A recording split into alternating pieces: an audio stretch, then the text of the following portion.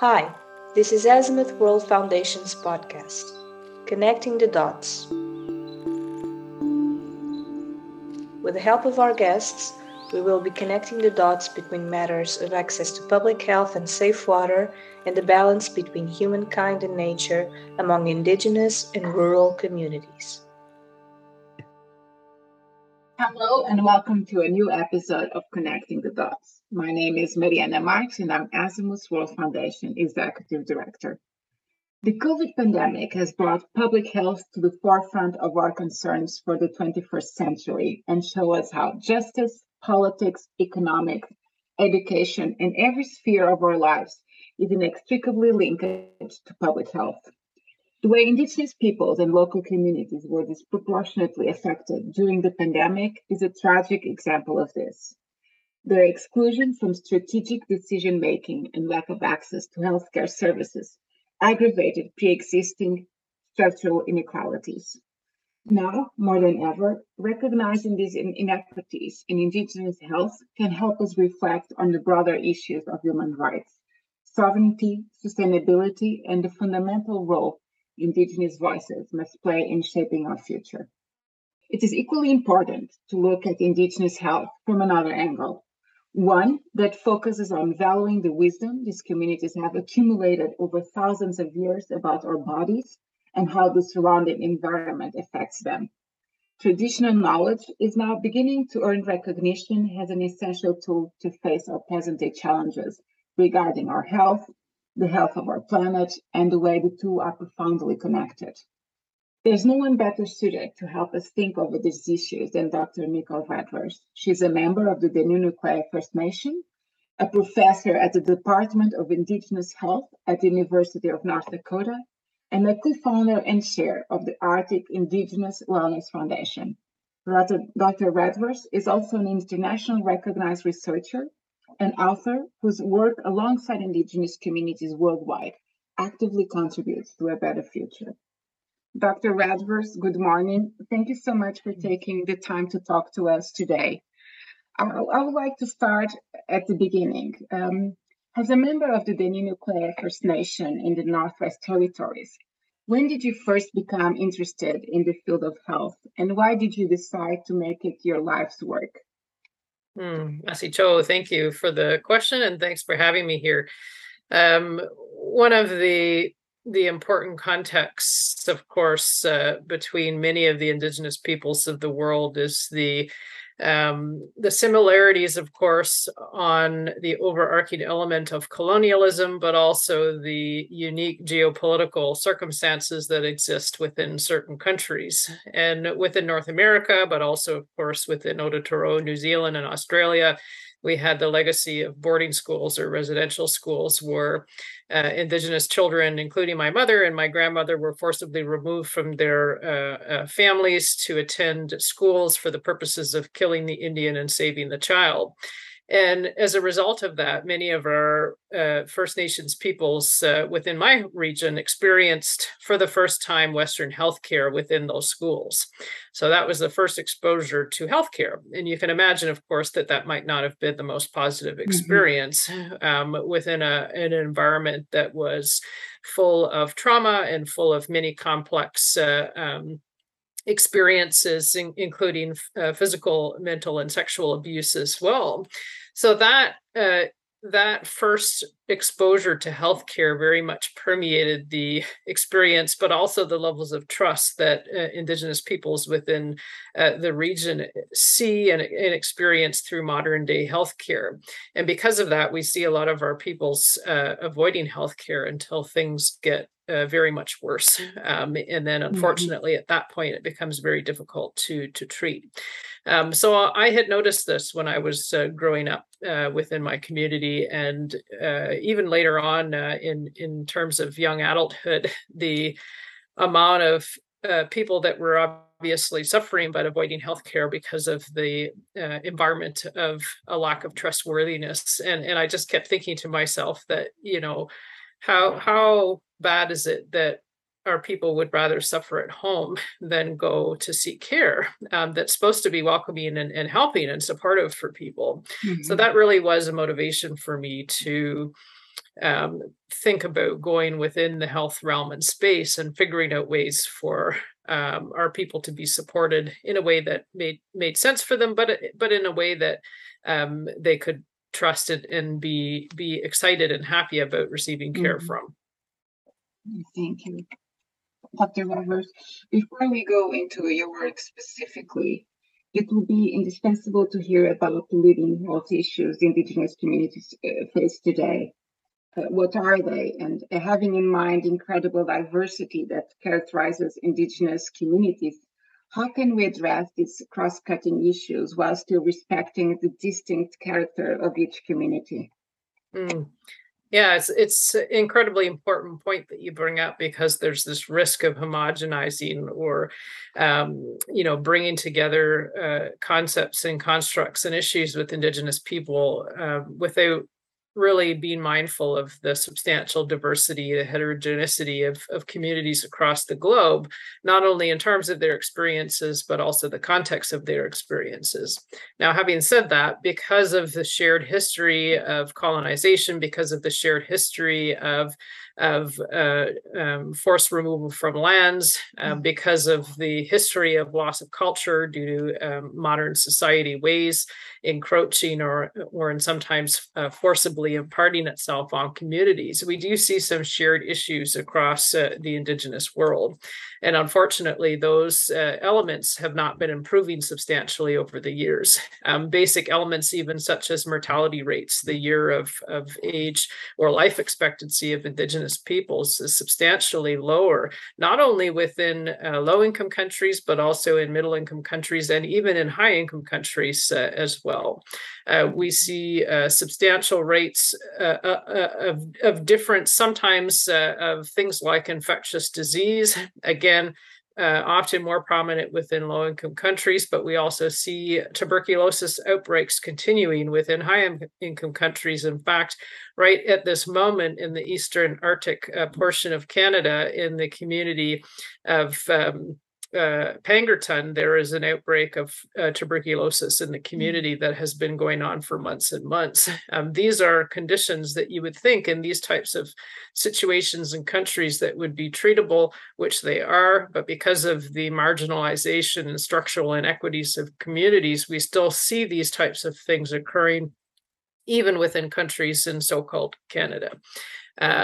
Lastly, I'll note one of the minimized health concerns that we have within many Indigenous communities across the world is high levels of youth suicide. And that is cross-cutting, unfortunately, due to many complex factors that we have. But it is another one that I think is not often talked about as it should be, because it is a substantial crisis in many communities.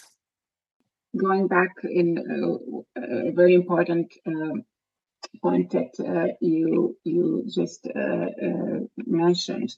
Recently I read that also officials announced that life expectancy for Native Americans and Alaska Natives fell by 6.5 years, and how these Indigenous communities were nearly 3 times as likely to be hospitalized with COVID and more than twice as likely to die of it. I presume that this announcement didn't surprise you, unfortunately. No, it did not surprise many of us. It was just another layer on the structural inequities that many of our communities face. But at the same time, too, despite the discussions and the absolute reality of these disparities that exist, the hardships that exist, and frankly, the racism and the discrimination that leads to some of these health inequities within many countries around the globe, there's also many strengths that we also want to balance out and emphasize. And in fact, just noting, as you had stated, within the North American context, American Indians were the leaders in vaccination uptakes for COVID-19 at the beginning of the pandemic. They were leading the way in terms of the percentage of community members who were getting vaccinations due to a strong public health mobilization response that they had, including additional public health measures such as mandating mask wearing, closing off borders, closing casinos. There was a number of things things that were done. So despite these inequities, we also saw the balance of a lot of strengths come from these communities, because oftentimes, despite the inequities, they often have solutions. They often have ways of dealing with crisis. They just are not given the opportunity and sometimes the ability, funding, or the flexible structures to allow those solutions to actually come forward and be solved. Indigenous communities face a lot of barriers to accessing healthcare. But even when healthcare is available, it often, like you already mentioned before, it often fails to be culturally sensitive. So, and I think it will be important, for all of us that are hearing then the podcast. How important is it to understand a community's worldview in order to provide adequate healthcare? Well, I think even going back to what the definition of healthcare is, healthcare in its current conceptualization and what we often think about is very much within a Western domain or a Western worldview. So even the concept of healthcare and how we think through it is by its very nature through a Western orientation. So because of that, if we root ourselves within that concept that is what healthcare is, then automatically we're in a comparative mode of trying to say, okay, well, how does an Indigenous community's view compared to what is now?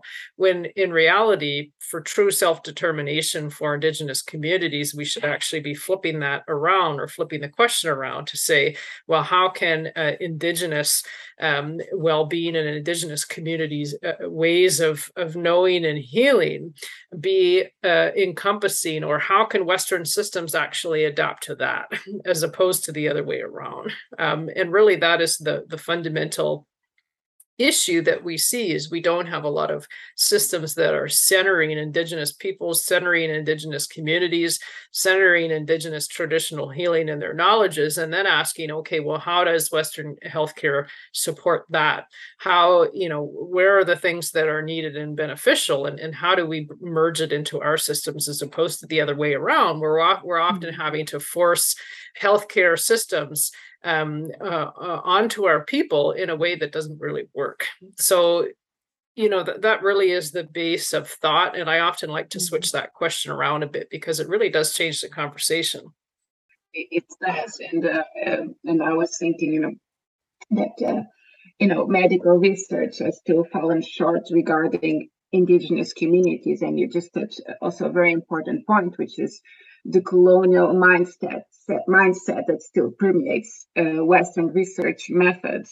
And so, in your opinion, Dr. REDVERS, how can we decolonize methodology? And is it the scientific community heading towards a more comprehensive knowledge democracy?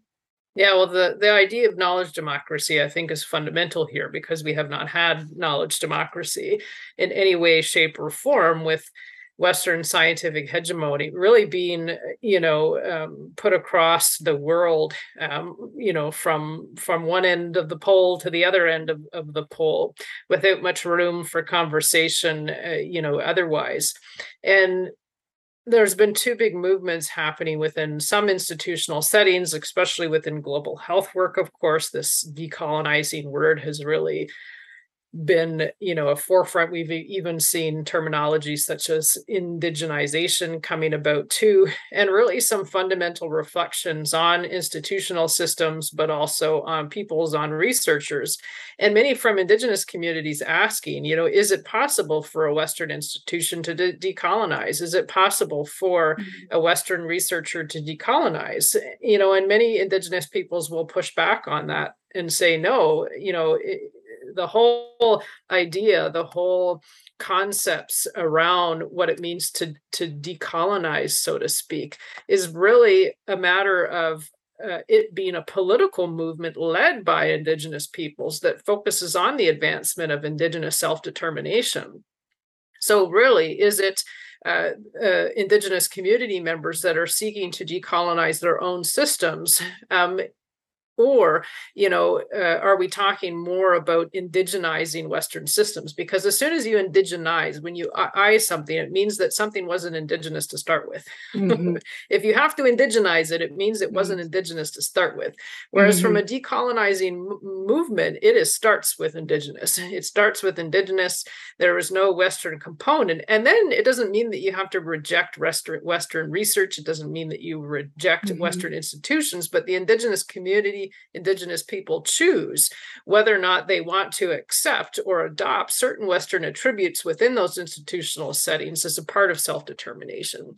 So those are really two key pieces. And for researchers and institutions to decolonize, so to speak, really means that you're ensuring that indigenous peoples have self-determination to determine their own research ways, institutional ways, healthcare ways, and being supportive and not only supportive, but amplifying the ability for that to occur. So really, it's opening up the space to allow decolonization to occur as led by indigenous peoples. You have contributed immensely to knowledge democracy by helping to co-develop the first Indigenous Health PhD program in North America at University of North Dakota. Tell us about some of the research projects developed under this program and how they demonstrate the importance of creating research programs focused explicitly on Indigenous health. Mm-hmm. Well, I think one of the most basic yet brilliant statements comes from one of the most cited Indigenous scholars, Linda Tuia Smith, who's a Maori Indigenous woman. And she wrote a lot on decolonizing research. And she very simply said, when Indigenous peoples become the researchers and not merely the researched, the activity of research is transformed, questions are framed differently, priorities are ranked differently, problems are defined differently, and people participate on different terms. Because when you have questions that come from your own worldview, then it's applicable to communities. And one example at the University of North Dakota is with the support of now previous professor at the University of North Dakota, Dr. Donald Warren, but also a number of other researchers and support people within the department received a large chunk of funds from the National Institute of Health to create an Indigenous Trauma and Resiliency Center for research. And one of the funded projects under there was a project that I'm running, which is an Indigenous traditional food project.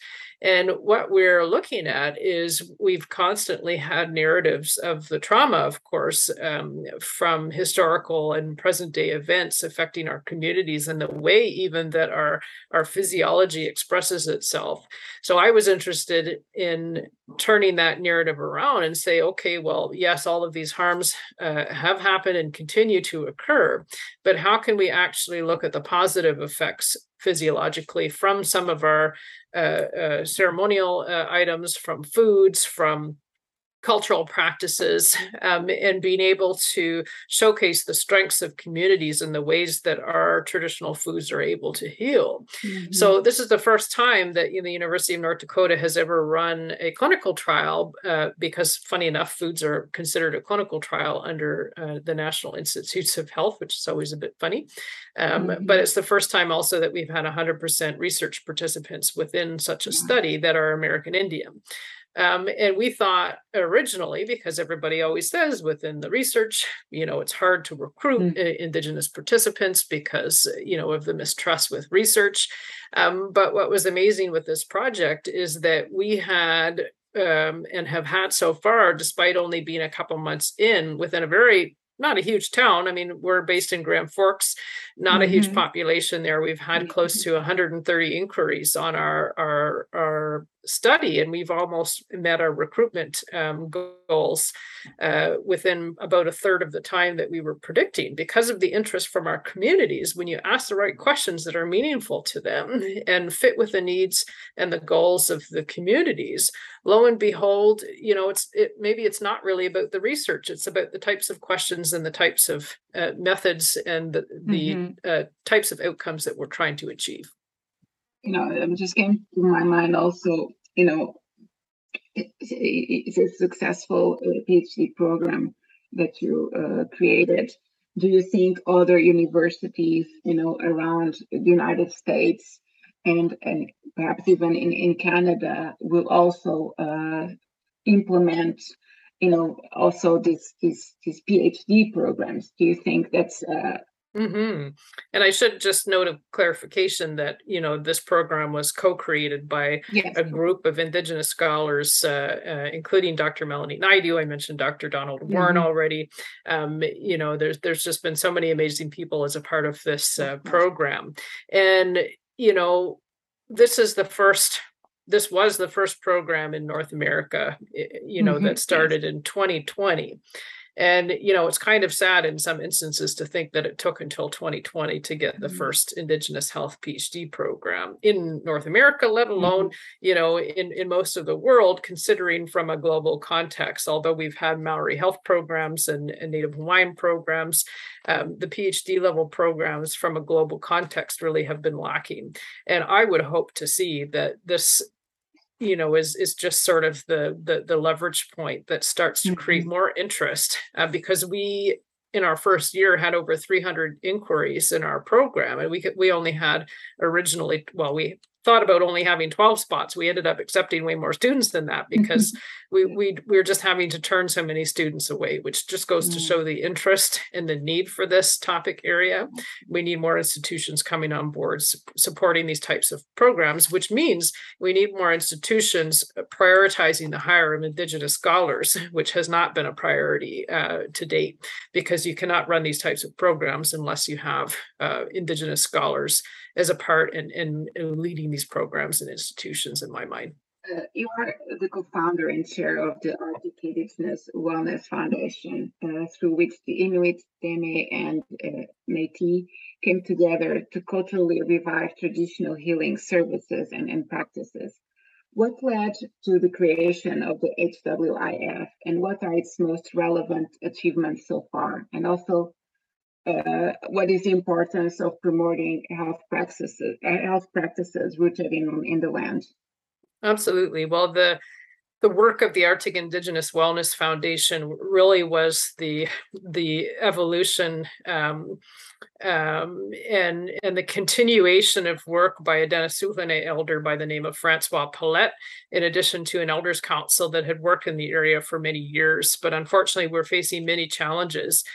So myself, as well as Elder Bessa Blondin, who's a Satu elder, and Elder Rassi Nishalak, who's an Inuk elder, originally from Pangerton in what is now Nunavut in Canada, came together to bring the Arctic Indigenous Wellness Foundation forward through a gathering of elders from both the Northwest Territories and Nunavut, which is the northern regions within the Canadian subarctic and Arctic.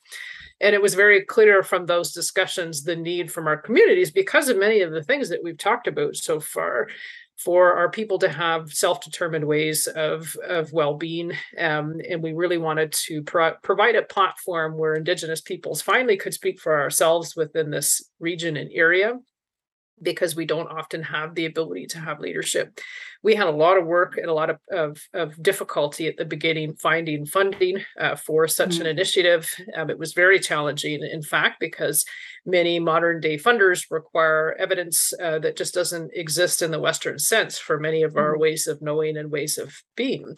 And we really pushed back at funders who were wanting to gain information that was sacred or that was a part of or outside of our traditional protocols of sharing and reporting, because it just didn't make sense with the types of projects that we were running.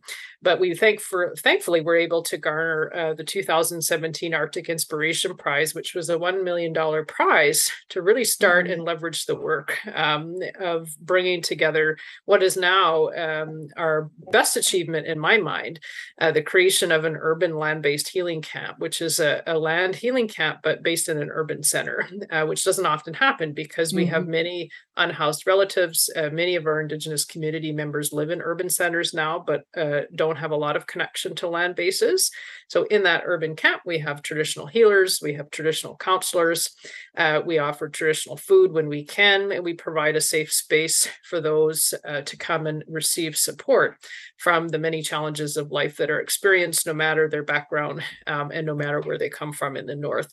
And it's been now in operation. This is our 5th year, and we're just so happy on the amount of support that we've received from community in that regard, and hopefully for years to come.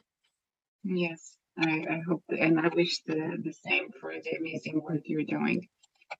Dr. REDVERS, your book, The Science of the Sacred, Bridging Global Indigenous Medicine Systems and Modern Scientific Principles, comes at a time that the Western world is finally starting to recognize Indigenous knowledge as a fundamental tool to address our present-day challenges.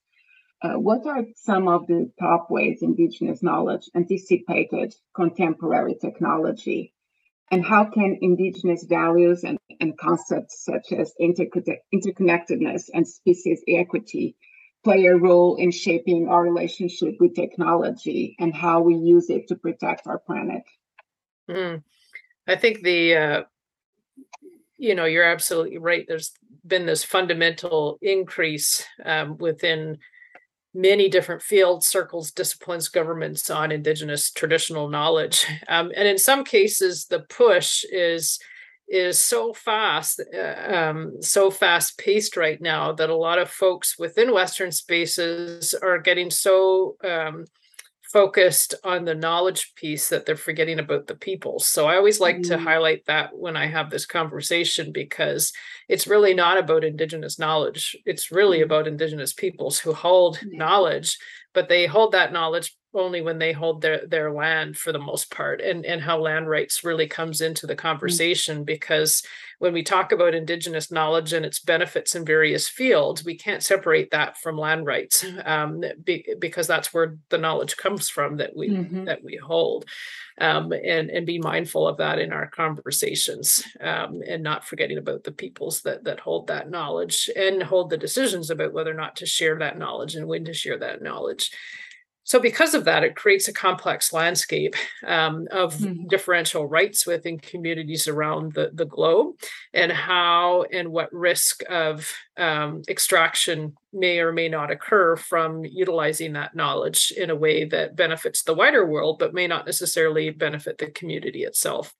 And we're seeing this more and more with the interest in technologies, where historical patterns of people coming in to extract knowledge from Indigenous peoples to use for wider purpose, but without the collaboration, without the respective intellectual property rights, without respective data sovereignty of those very communities. So it's a very delicate balance of trying to think through scale up of Indigenous solutions while at the same time protecting the full and fundamental rights of Indigenous communities through these crises that we face. And that's a challenge that many communities are going to face, in a conversation we really haven't had to any great extent in communities, is to what